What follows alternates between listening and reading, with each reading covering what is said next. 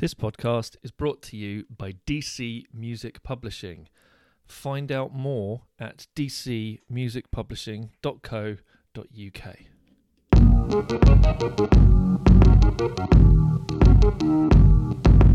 Hello, and welcome back to the Behind the Music Business podcast. My name's Danny Champion. I'm a music publisher.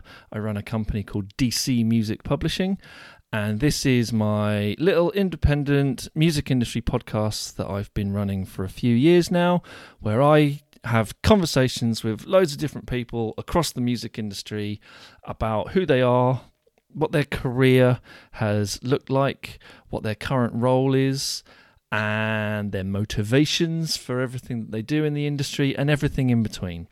The idea behind this podcast is to give a bit of insight into the murky world of the music industry for either those who want to get into the industry or those looking at reaching out to the right people. My first episode for 2022 is a conversation with Hamish Duff of First Artist Management.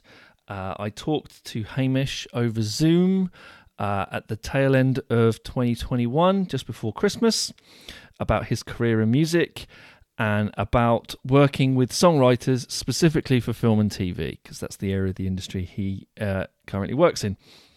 He's got lots of great insights about this area of the business that's often overlooked, and it was great to hear about First Artist Management's new composer mentoring initiative that they have launched this year 2022. So for composers out there that are interested in getting into this area of the industry, specifically composing music for film and television, do check out First Artist Management and their mentoring program when you get the chance. As with all the old episodes, I'll have a bunch of links for you at the end, but you don't want to hear me rabbit on. So here is my conversation with Hamish Duff, First Artist Management.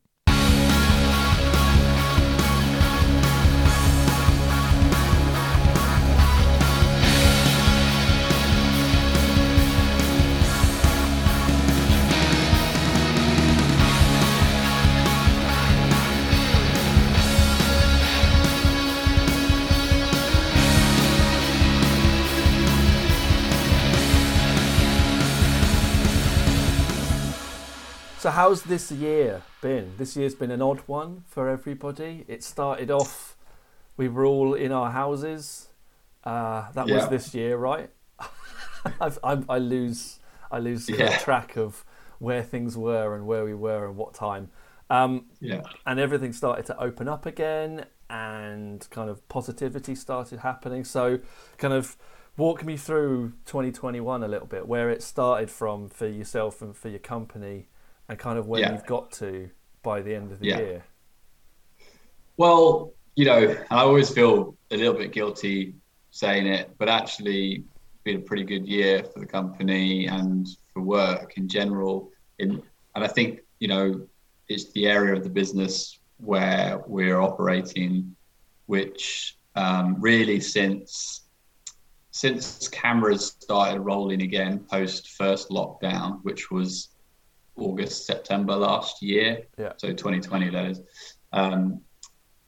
production started picking up again, film and TV production specifically, and really it's just been accelerating at pace since that moment. So coming into the start of this year, things have picked up and we're really busy because everyone was suddenly trying to make stuff, and inevitably that requires a film composer or a TV composer.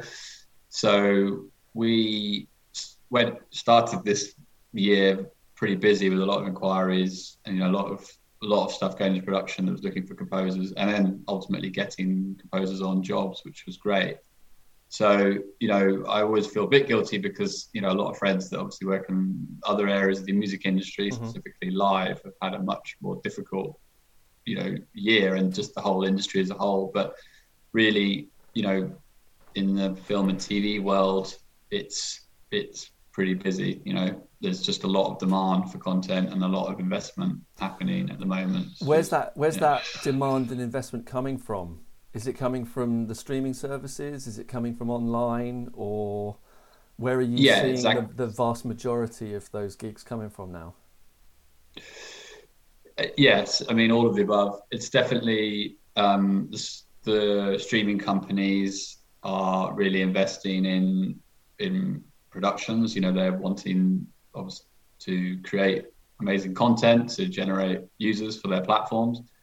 So, you know, a lot of the big American companies are now really investing in UK and UK talent, which is good. So, you know, the companies that everyone knows of, Amazon, Apple, Netflix, HBO, Disney, and then you've obviously got the UK companies, you know, obviously BBC, ITV, Channel 4, you know, the regular networks that are obviously still creating content as well. So it's just a sort of perfect storm of a lot of competition for people's eyeballs, and that means that there's a lot of stuff getting made. You know, whether or not that will continue, we'll see, but certainly for the time being, that's the case. You said that there's a lot of eyes or a lot of interest in UK talent. Is that something that has kind of happened naturally, or is that something that you and your company have really seen? There's been a kind of a steer towards that for whatever reason. I think there's two things really. That one, there's definitely over the past 5 years or maybe even longer, like, you know, forgetting the pandemic for a second, I think there's definitely been a shift over here, and that I'm mostly, well, what I've seen anyway in the area that we work in is in high-end TV. So I guess the UK wasn't necessarily known for making great TV. I mean, that's a terrible statement, because there's some amazing TV shows that have also been, you know, historically. No, I think I know where you're going with that though, because there's over the past few years there's been a big shift in television productions. You know, the money has been spent on on productions, and bigger a lot budgets, of that money has mainly been focused on the US and productions in the US, and that's now starting to go. I mean, you know, into the UK and beyond in Europe as well, I guess. Absolutely, yeah, Europe for sure as well. And I think the second part to that, my answer on that, was really more recently. There's been a lot of extra tax incentives for productions to happen here. Okay. There's a lot of investment in the industry here. So there's, you know, there seems to be new studios being set up and built regularly. I mean, there's a big one in Scotland. There's Cardiff. There's you know, a new studio being set up outside London. So it's just a growth area really in the industry, and there's just a lot of stuff getting made here that perhaps wasn't, you know, 10 years ago. Your company is an American-based company that expanded out into the UK. And so are you, or is your function as the person managing the UK arm to look after the UK-based acts, or is it your function to look after the acts that the company has for UK-based productions? Yeah, more so the latter.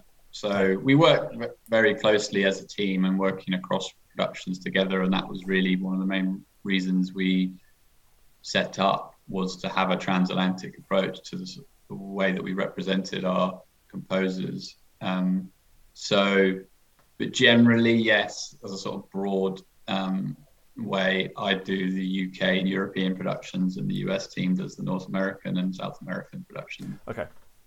But that said, there is a bit of crossover, and a lot of stuff is co-produced, and so we're working in tandem on those. And then within the agency, each of us will be the point person on certain composers, and that's really, you know, the relationship that you have as an agent with the individual talent. So yes, most of mine are based, the ones that I'm, you know, direct corresponding with are based here. I have a few in Europe. I've got, you know, there's a couple in North America that, you know, I guess I take the lead on as well. So there it is it's a bit fluid, but generally that's how we kind of split things up. Yeah.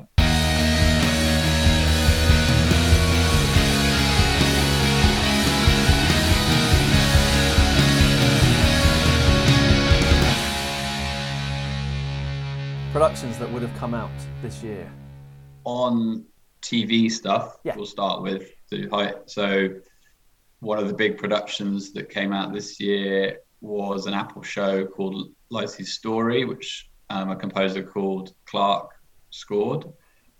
That is directed by Pablo Larraín, who was Oscar nominated for Jackie, I believe. Cool. And was a Stephen King adaptation. It was actually the first screenplay that Stephen King had written. Okay. And it was an adaptation of one of his books. So that was a big one. Came out in the summertime. It's an amazing score, soundtracks. Soundtracks available online for people to check out. do the plug. Always do the plugs. So how does something like that come about? So how projects come about can be a mirage of different ways, really. So someone like Clark is an amazing composer that has a good reputation. So inevitably there's people that within the industry that are aware of him and will want to hire him for projects. And obviously a lot of our role is to join the dots in those circumstances. And then there's other productions that is very much us proactively reaching out, finding out what they're looking for, putting forward ideas. Hopefully, one of those ideas resonates, and then going that way, and then introducing them to the composer, and then there's a creative conversation, and if everyone's on the same page, then hopefully that then leads to a job. And sometimes it's a combination of the two. They want a certain composer, but there's a certain level of us having to sell it in. So that it can be a mixture of things, really. And obviously, you're working with composers who have yourselves on board. There's other potential management on board as well, especially for those people on your roster that are also commercial songwriters and artists. You've probably got publishing companies as well, kind of involved in some of the conversations, and obviously depending on the production is whether or not the producers own the music at the end, work for hire and all that sort of stuff. So how do you fit into the ecosystem around the talent, I guess? Because you're not the only, you might be the only person, you might be the only company involved in certain people on your roster, but you're not going to be the only one on a few of them. Yeah, it's a good question. So I always see it as, our role as film and TV agents is quite defined. We represent our roster within this medium of film, television, and games, and our primary role is to find the work for the composers and then do the deal. Obviously, there's a lot more to it than just that, and strategizing and so forth. How we fit in is it does differ slightly depending on the talent that we're representing. So as you sort of alluded to, specifically with our agency, and it's really kind of, I guess, where I've come from in my own career is, I do look after quite a lot of people that have recording careers and touring careers as well. Mm-hmm. And those composers will, as you say, have wider teams working with them. So, a manager, a publisher, sometimes a record label, and then sort of everything, all the support staff that goes with those. Mm-hmm. And really, I really like working in that environment. It's a slightly different dynamic because you do have a few more stakeholders to work around and work with. But really, if you're all firing in the same direction and all, are there to do the best for the talent that you're all representing, then that's when the best results for me, I feel, happen. So really, we're part of a team in the same way like a live agent would be part of the team. They just take care of the live bookings of of any artist, and we are the live agent that just takes care of the bookings in the film and TV space or computer games in that world. Yeah. So that's kind of really how I see it, fitting in. There is a bit, as I say, a bit more navigation when composers are signed in exclusive either publishing or record deals, and there are circumstances that an agent won't be able to work with an artist because of restrictions in usually their publishing arrangement that would prevent an agent like myself from really being able to do the work that we need to do. And okay. So with all the all the ones that I represent, there's a pre-existing arrangement which allows me to go and do the job that I need to do. How does that work? So someone like Solomon Gray, for example, so that they're an act that I know of from connections I have at Decca. There's a label in there. There's a publisher in there as well working with them. So if a project comes in for them, is from your perspective, from the negotiation perspective, are you saying that this music is represented by their publishing company, or is there always wiggle room, especially if you're working with the Disneys of this world and the BBCs of this world, who tend to retain the rights in those songs? So is there always a negotiation happening in the background, or is it quite often just, well, if you want this person, basically this is how it works, there's no wiggle room because of the contract that they've already signed? I mean, with Solomon Gray, it's a slightly unique situation because I've worked with them for a number of years and was their manager for a number of years before sort of transitioning into the role that I am now. Mm-hmm. And so with their publishing deal, I negotiated that and was part of that specific deal. And we had provisions put in because they'd already done some composition for film and TV at that point when we did the publishing deal for them. So we added provisions into that agreement that basically gave them the flexibility to take on the work that they wanted to take on. So there wasn't restrictions to prevent them from taking on film and TV work, which is something that I will always advise to any artist who wants to work in this space that is perhaps has a recording career or a touring career and is in that situation where they are negotiating or about to look at doing a publishing deal or a record deal, but specifically on a publishing deal. And I will always advise them, if you want to work in this space, it's something that you have to think about in advance before signing and doing that publishing deal, because a lot of more traditional publishing deals are quite restrictive in how a composer can take on work for the reasons that you say. And that's something that if you look at sort of more media composers that have are much more focused on this as their career, that's kind of the main, if they're going to do a publishing deal, it's their main condition is to not have someone preventing them or have a company preventing them from being able to take on the work that they want to do to move their career forward. And it's just a slight shift in the mindset that recording artists / their managers need to consider when doing a publishing deal, if they are serious about doing film and television work. Looking at the roster now, a lot of the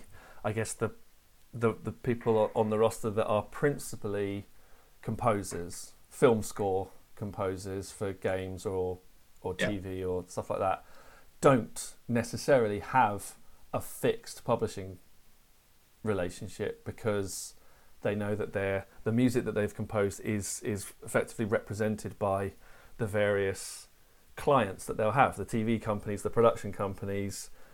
Their music will be kind of strewn all over various assortment of publishing companies that are owned by your BBCs, your Disneys, and are then in turn represented by your Warners and your Universals and things like that. So, yeah, I mean, I think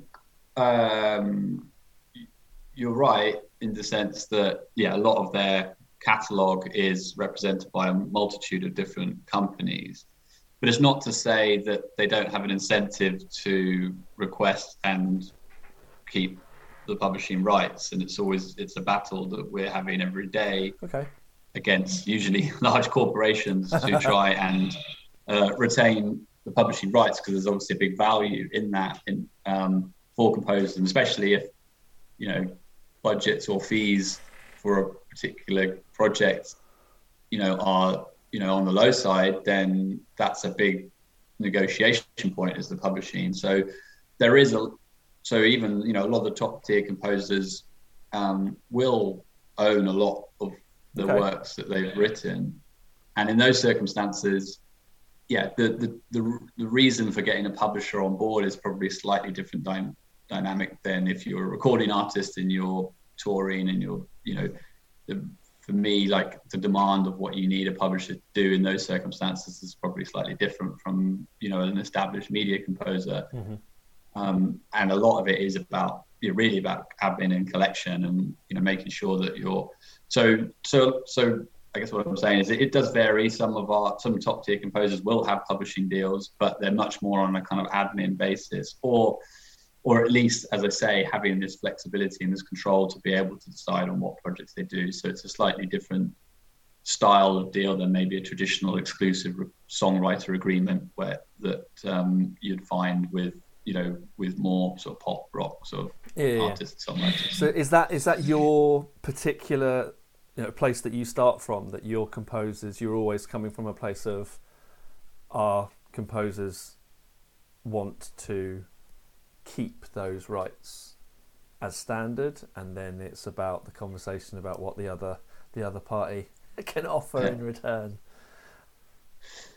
I mean, absolutely, we will always try and get the best deal for our composers, and that can be the publishing is a big factor in that, because it is a big value and people want to retain rights, and that's, I guess, across the board, but certainly in this area as well. So it's I think when approaching a deal, it's, as I say, it's one of the factors in the deal that we have to consider, and it's a big one, along with there's other areas of a deal making that we would need to look at, and but the publishing is a big primary part of that, for sure.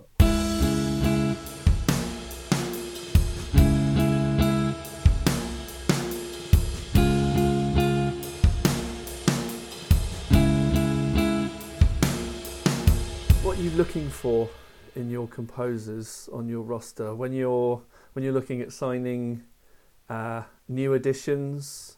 I'm guessing, like any company, you're always kind of got one ear to the ground for new rising stars, or maybe seasoned composers that are looking for a new representation and all that sort of stuff. So what is it that you guys are always looking for? Good question. I think, first and foremost, and I'm speaking really on just my own perspective at the moment, but also I shouldn't say that, speaking on behalf of the company as well. I think first and foremost, we want to have an eclectic and diverse roster, and we don't want lots of composers that are all competing for the same jobs. So we're certainly looking, and this is certainly looking at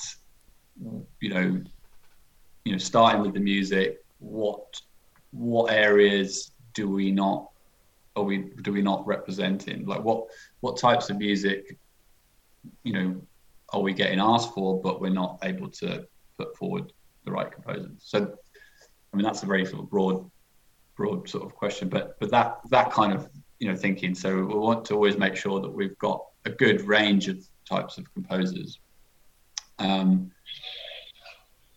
You don't want to be competing with yourself. And there is there's a balance between that, but yes, that's for sure. then when it comes to looking at a particular composer, what is it that makes them attractive for us to work with? And there's a few areas. Music, of course, they have to have the talent, and we have to believe in it and be really passionate about being able to sell that music and that composer. Then, other important factors are their temperament and their personality. So life's too short. We don't want to work with people that we don't like, basically, and don't get on with. So that's really important. But also, beyond that, we have to feel comfortable that we can put them in a room with whoever it may be, and know that they will be able to sort of handle it, and also be able to work with collaborate with a range of people, because it's such a collaborative industry. You're essentially making music for someone else's vision, broadly speaking, and you need to be able to to work with people in that way. And I think that's it's a slightly different mindset and temperament to being a pop star, and that's something that we're always so sort of conscious of and looking at. And also, we're quite careful about, and and I think as a company, we're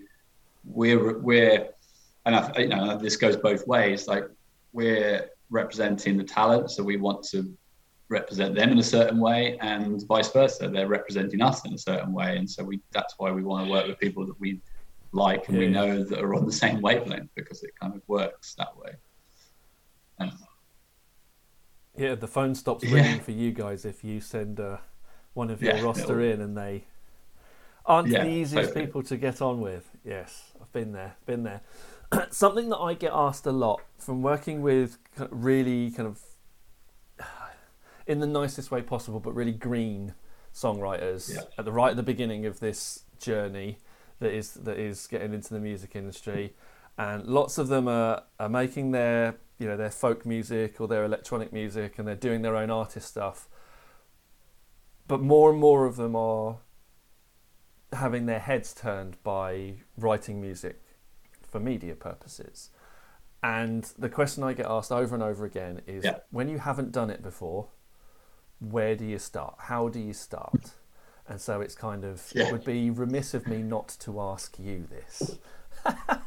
So for those people, everybody on your roster has started from somewhere, and people that you will be working with, hopefully in the future, who may not have even begun that journey yet, will start from somewhere. So where is the best place to start? What are companies like you looking for in songwriters that haven't had any of that experience? Yeah, and we get asked this a lot as well, from artists, managers, because it is an area, especially, I'd say increased recently because of lack of touring opportunities. So there's definitely a shift in people's desires to work in this area. And, and I say this, a lot, and it really is about just getting stuck in to an extent. And I know that sounds, and it's not really answering the question, but it's really, so this area of the business is really about your skill set and your relationships. It's like two areas, and you have to really work on both of them. And you can't, even like the top recording artists, they can't expect to just suddenly walk into a high-end film, and be able to write the score, record it, mix it, and do it in the same way, because it's a different process. It's a different process to making a film score than it is to making a record. Mm-hmm. And the best way of learning is learning on the job. So, gaining experience, we'll come to ways where you can gain experience. And then as the other area is really relationships. So, as much as an agent can help out, and we can find work for people, it's very hard for us to find work for someone when no one knows who they are, or if they don't have any relationships, or they don't have anyone else to back them in the corner when we're putting them forward for something. And that happens from experience and working on jobs and being good at your work and people recommending you and meeting more people. And that grows. And it's not an area it's very difficult just to jump in and go and suddenly be working on a high-end film. You have to work your way up to that point. Okay, there are some very unique circumstances when a recording artist does maybe make the leap over and can kind of skip a lot of that development work because of who they are and the profile they have, and they've probably got a support network around them that can kind of make them deliver on that project. But really, it does take time, and you have to dedicate and put time into it to get to the point where you're getting hired on the projects that they probably want to be working on. So how do you get to that point? That's $1 million question, of course, but there are certain things that I will always encourage and say to people to do. And I think really it's about just getting involved, practicing. So, writing to picture, taking some visuals from somewhere and practicing scoring to the picture, working that process. You can do that. That's just a way to learn your skills, or to help learn your skills. But then it's about starting to work on projects, starting to try and get credits, starting to try and build relationships. And really, most people will start off in short films. It's the same as a director, same as a DOP, same as a producer. That's the area of the industry where you can sort of start to grit your teeth and learn how to do it and meet people that are on that same journey that you are taking, i.e. starting, and moving upwards. And, where do you find these short films to work on? Always start with your own network. Most people have friends of friends, relatives that are working in film or starting to work in film, shooting their own movies. So there's like, go and speak to the people that what are they working on? Can I do the music for your project? Just trying to get your foot in the door. It's difficult and it's a hustle, but that's kind of where a lot of composers will start. And then, it can sometimes only take one relationship and that can be your career made. You could work on a short film with a director. The short film wins, the BAFTA for best short film. The next film that director is doing is a well-funded feature film, because of the success from the short film, and then you're the composer on that film, and then the next one you're doing a studio movie. It can be, pipe dream, but that can happen. That and it's about that relationship. So it's really about finding those relationships and working on them. And there's resources out there where you can find out about short films and emerging directors. You only have to look at all the different film festivals that are out there, all the different short film festivals, research who the directors are. You can go on to places like IMDb. Did they work with the composer? No, I should reach out to them. Here's my music. There's lots of ways that you can engage with people at that level. And this is, all before really you would consider taking on an agent, really. Because you need to get to that point where an agent can then sell you. And to do that, you need some credits. You need to be able to show that you can do it. Plus, you need to have learned your craft, because we can't put someone in a room with someone and, on a feature film, if they don't know what they're doing. Like, they need to know what they're doing. They need to know the different people involved in the process of filmmaking, like how it works, what they do, delivery times. There's so much to learn, and you only really learn that from the job. The other things, there are of course courses that people can take in this area, and I know composers that have done film courses. I still think that experience and learning on the job is the best way, but of course, like, if you can educate yourself in a way, you can maybe skip a few steps. Yeah, I mean, as someone who works in that in the kind of education sector of the creative industries, it's an amazing resource and area for new talent to learn the ropes, but it's not a replacement for experience. It's in addition to. You've got to go out there and you've got to put yourself on the radar. Separately to that or via that, use the skills that you're learning there, but also get your name out there. And as you said,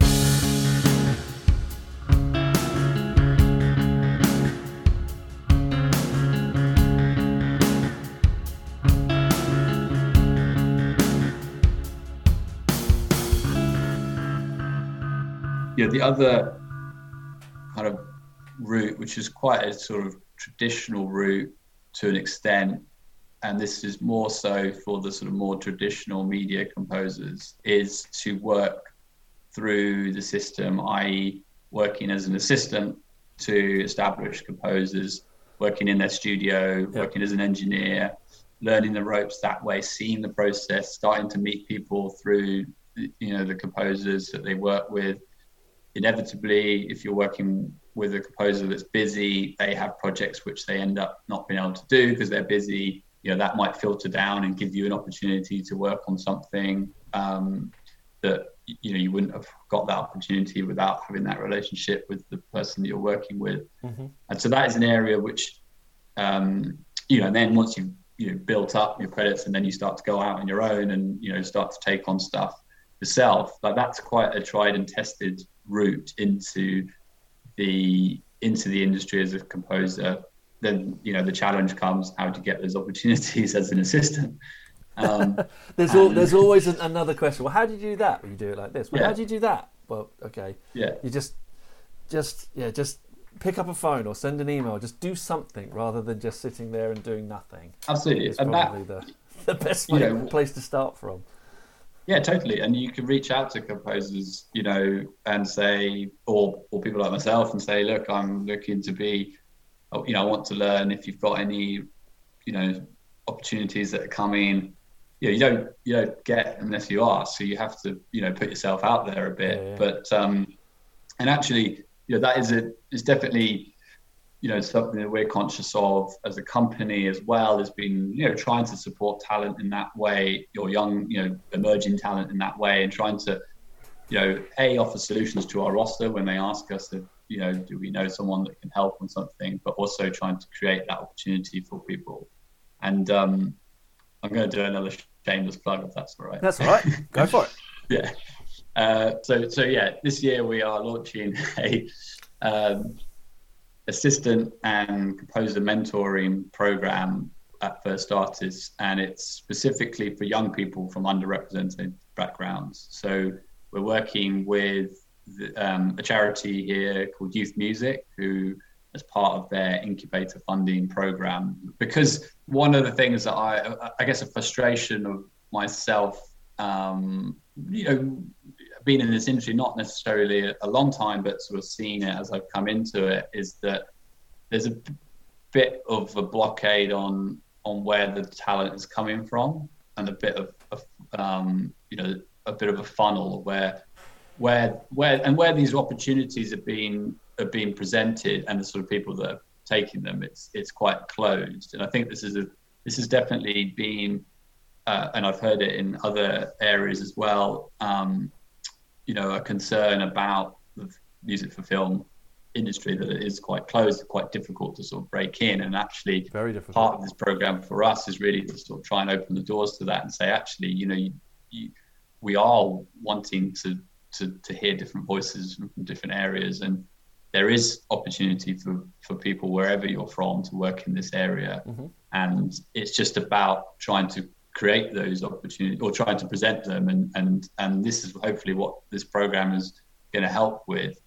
And really, it'd be amazing for us, for some amazing talent to come through that we can then represent on our agency. I mean, of course, that's an incentive for us as well.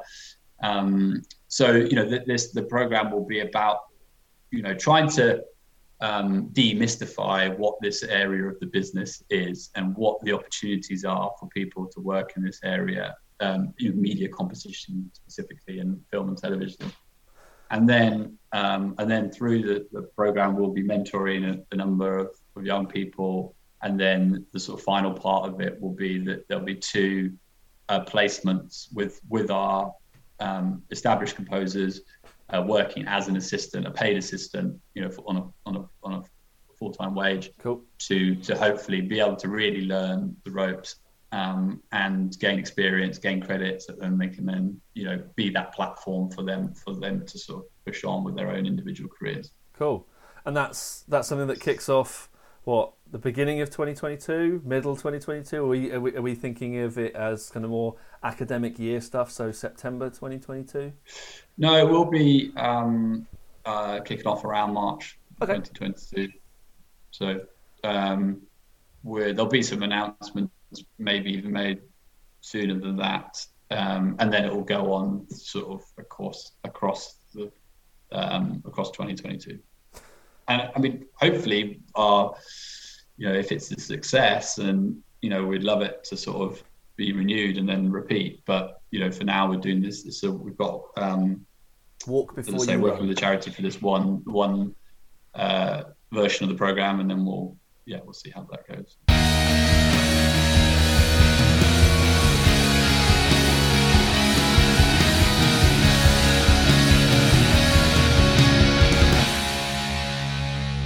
So we talked a bit about your company and how that whole area of the business works. You find yourself in kind of the world of representing artists in film and TV, but you haven't always been there. You mentioned that you've done some artist management, kind of your more standard artist management, where you've kind of gone across the board working with and representing them in negotiations with publishing deals and stuff like that. And you've also come from a background of live music. So what brought you to the music industry, and why the music industry, and why did you run away from live music when you did? Good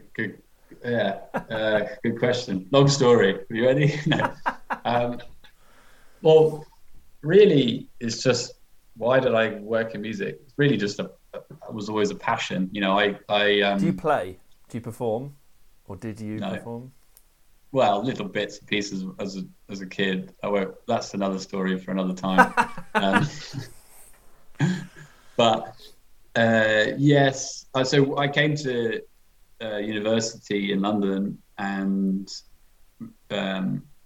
essentially I started putting on gigs because it was a fun thing to do while I was a student. Right. And it ended up, being relatively successful and helping sort of both fund my university lifestyle, and also got me, engaged in the music industry. I had no idea what the industry was before that moment.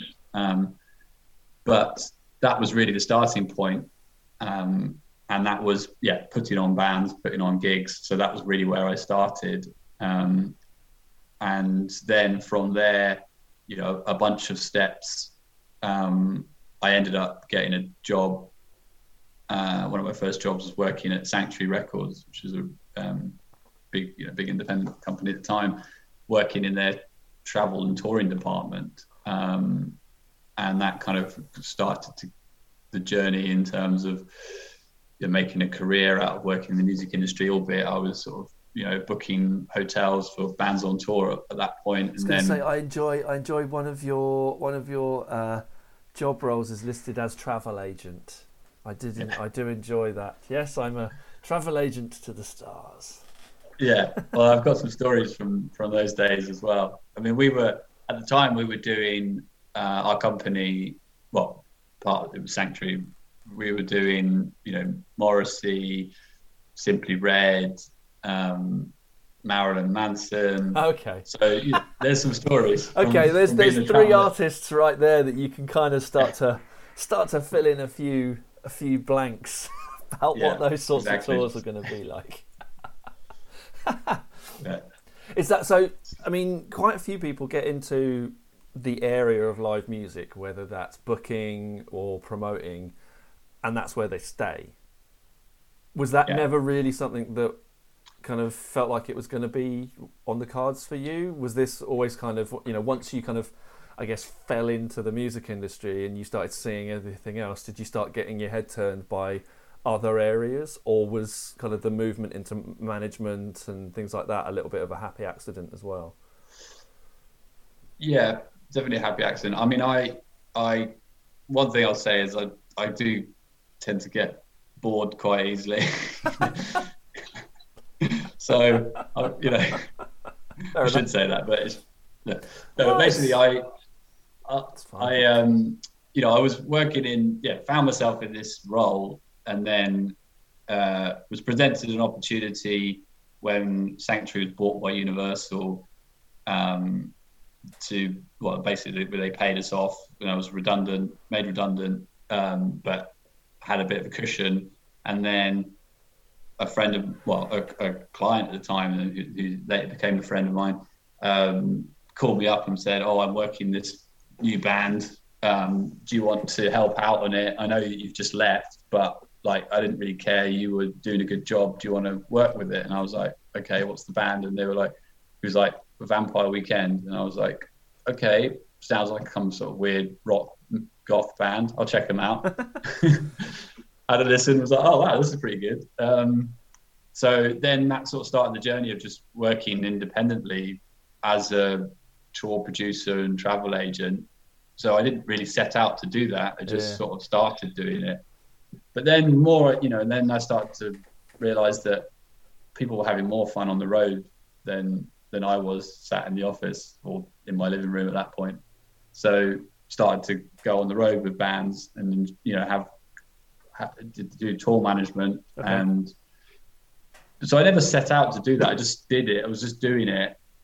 But it kind of, I guess in my mind, was never really what I wanted to do long term, but was having fun and was sort of living my life day by day in a way. And anyway, it was a kind of quite a long journey from then to here. But from then it was, management was like a logical next step. And I had a friend's band who came to me and were like, "Oh, do you want to manage us?" And I was like, "Well, okay, I'm kind of working in the industry, why not?" But I had no experience in it, so it was very much sort of trial and error to an extent.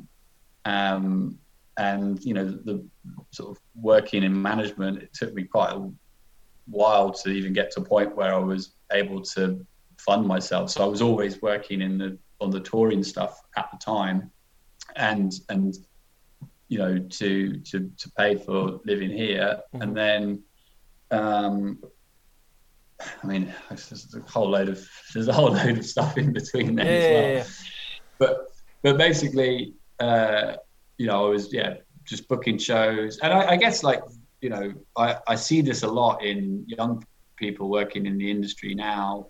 Like when I look at how I got from then to here, and now I feel really settled and really happy, and this is what I want to do, and I've sort of found my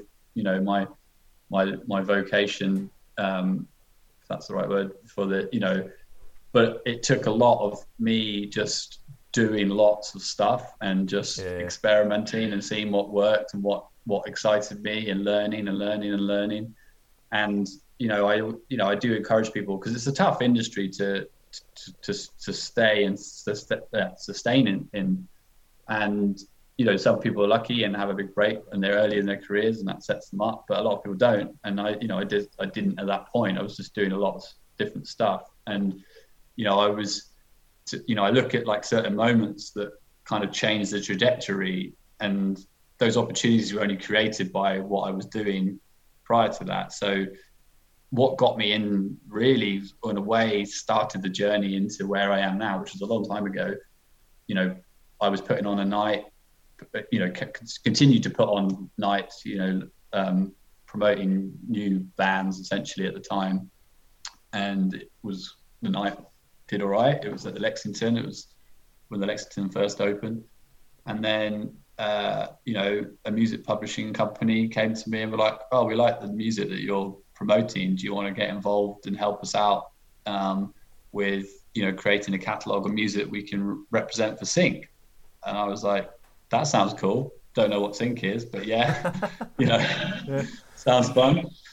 And then I learned very quickly what it was, and that then started on a path of synchronization and then music for film, and I did music supervision. I tried that, and it was just lots of like trying of things, and then continued to work in Sync because I had a bit of success and things were sort of starting to happen. And it was really at that point when I was doing management but working in the Sync area, in Sync music synchronization to support myself.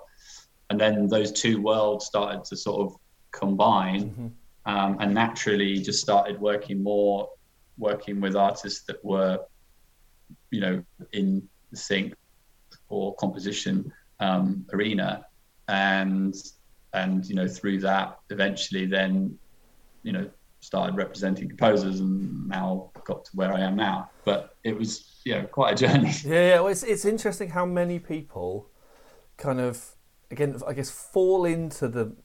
I don't even want to limit it to the music industry, the kind of the creative industries, because, and especially of a certain age of people, the kind of, I guess, educational courses that there are now didn't exist back when, I guess I went to university a little bit later, so I probably was in that first wave of, there is actually courses in this stuff now, is there? Okay. Yeah. But before then there wasn't. You kind of just, you met someone randomly, and then that was your way in. And once you're in, because it's quite a tight industry, you quite often either, as you said, people kind of go, this isn't for me, and fall out of it and go somewhere else, or they find their niche very, very early on. Oh yeah, I love this. This is great. I can't believe how lucky I am.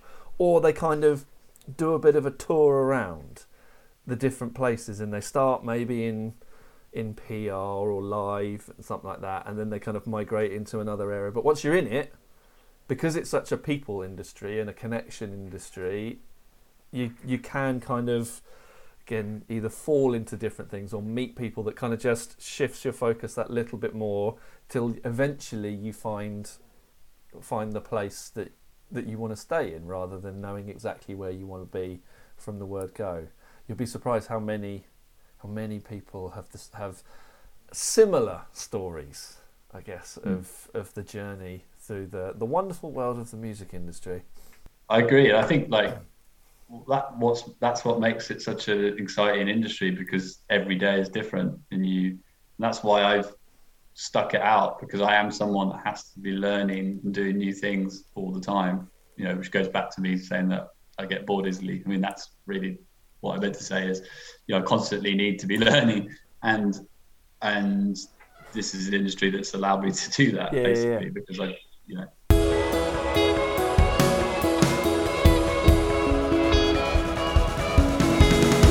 So what is ahead for 2022 for your roster, for yourself, other than welcoming life into the world?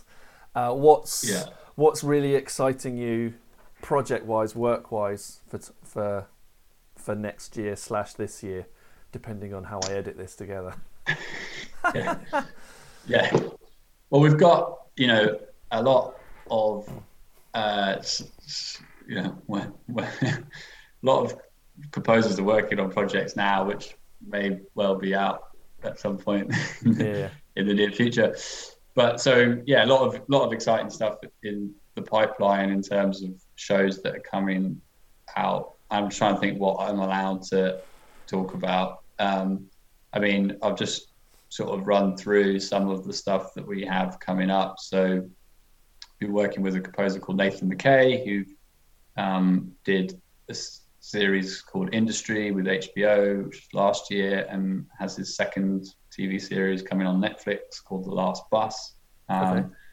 Worked with a composer called Blank Mass, who won the Ivor Novello Award on his first movie, Calm with Horses. His second film, Ted K, is due to be released in February 2022. So he's someone that I know from being a commercial producer, songwriter, putting out albums and stuff like that. So this is obviously something that is semi-new to his portfolio. This is something that he's really jumped in on over the past couple of years. And he's got another couple of things which we'll be able to talk about next time. When I get you talking about all the stories from Simply Red's tours. Exactly. Will Gregory famously from Goldfrapp and many other amazing projects has got a TV show on BBC coming called Chloe, a 6-part drama series. So that's one to look out for. I've got worked with an amazing composer, Hannah Peel, she has her new album, which is out in February or March. It was announced today. March. Edit that bit. Nice, yeah. Snip it. But also has been doing a TV series for Sky and has a movie that will be coming at some point in 2022. Cool. We have a composer called all right, just going through Alex. Represent a composer called Alex Baranovsky, who has a film, True Things, which was premiered at the film festivals Toronto and Venice at the end of 2021. So that will be coming in 2022 in cinemas. He's also been working on another feature film called Burial. So he has a few film projects. So you've always got a fair amount of stuff to kind of juggle around with, I guess. Okay, so last question, based on kind of that assortment of different things that you've got coming out next year, from your company's perspective and your perspective, how are you kind of basically promoting the talent into those projects and then just letting them get on with it, or are you keeping an eye on things? Are you a sounding board for them on top of the director and the production side of things, or do you just kind of let it go and then get the benefit of getting an early screening of some of these things? A bit of all of the above, really. Okay. It varies from project to project. Some we're very hands off and just doing the deal, and then composer and whoever they're working with just go away and make the thing, and and then we get to watch it early, as you say. There's others that we're much more involved in, usually in a sort of support system way, and that can be in a number of ways. So it really does vary, and also kind of can vary on the type of production. So another exciting one that will be coming in top of 2022 is the next David Attenborough series, which is called Green Planet for the BBC, which has been scored by composer duo Benji Merrison and Will Slater, that we look after. And that was premiered. The first episode was premiered at COP. Okay. So, it's being involved in those productions is super exciting. Being just a big fan of them myself, so that's another one that we've got coming soon. Cool. Hamish, thank you for chatting to me today.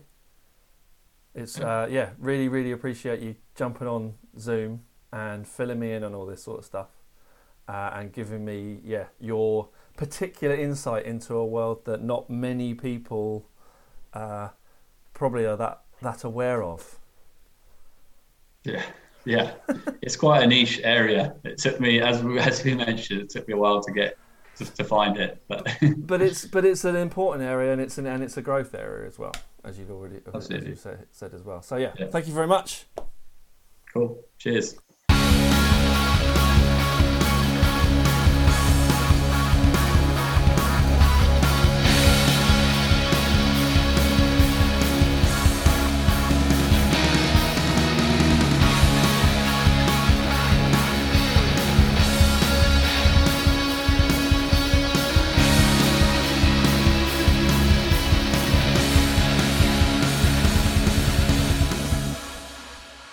Massive thank you, as always, to Hamish for having a chat with me. He was just about to go on paternity leave, so his new human should be in and around the 1.5 to 2 months old now, so I'm sure he's having a whale of a time with that. If you're interested in seeking out anything that First Artist Management are doing, do go to their website, www.firstartistmanagement.com. You can find them on Instagram at first_artist_management and on Twitter at FAM_agency. You can also find Hamish directly on Twitter at Bluetop Music. If you would like to get in touch with me, you can do so via Instagram at DC Music Publishing or on Twitter at Danny Champion. Or you can send an email to behindthebusinesspod@gmail.com. For those of you out there who are interested in checking out DC Music Publishing, go to dcmusicpublishing.co.uk and have a look at everything that I offer there. There's plenty of episodes coming out in 2022, so do subscribe, do follow, do leave a comment, do leave a review if you can. That's always really helpful. But yeah, looking forward to talking at you a bunch of other times this year. Cheers.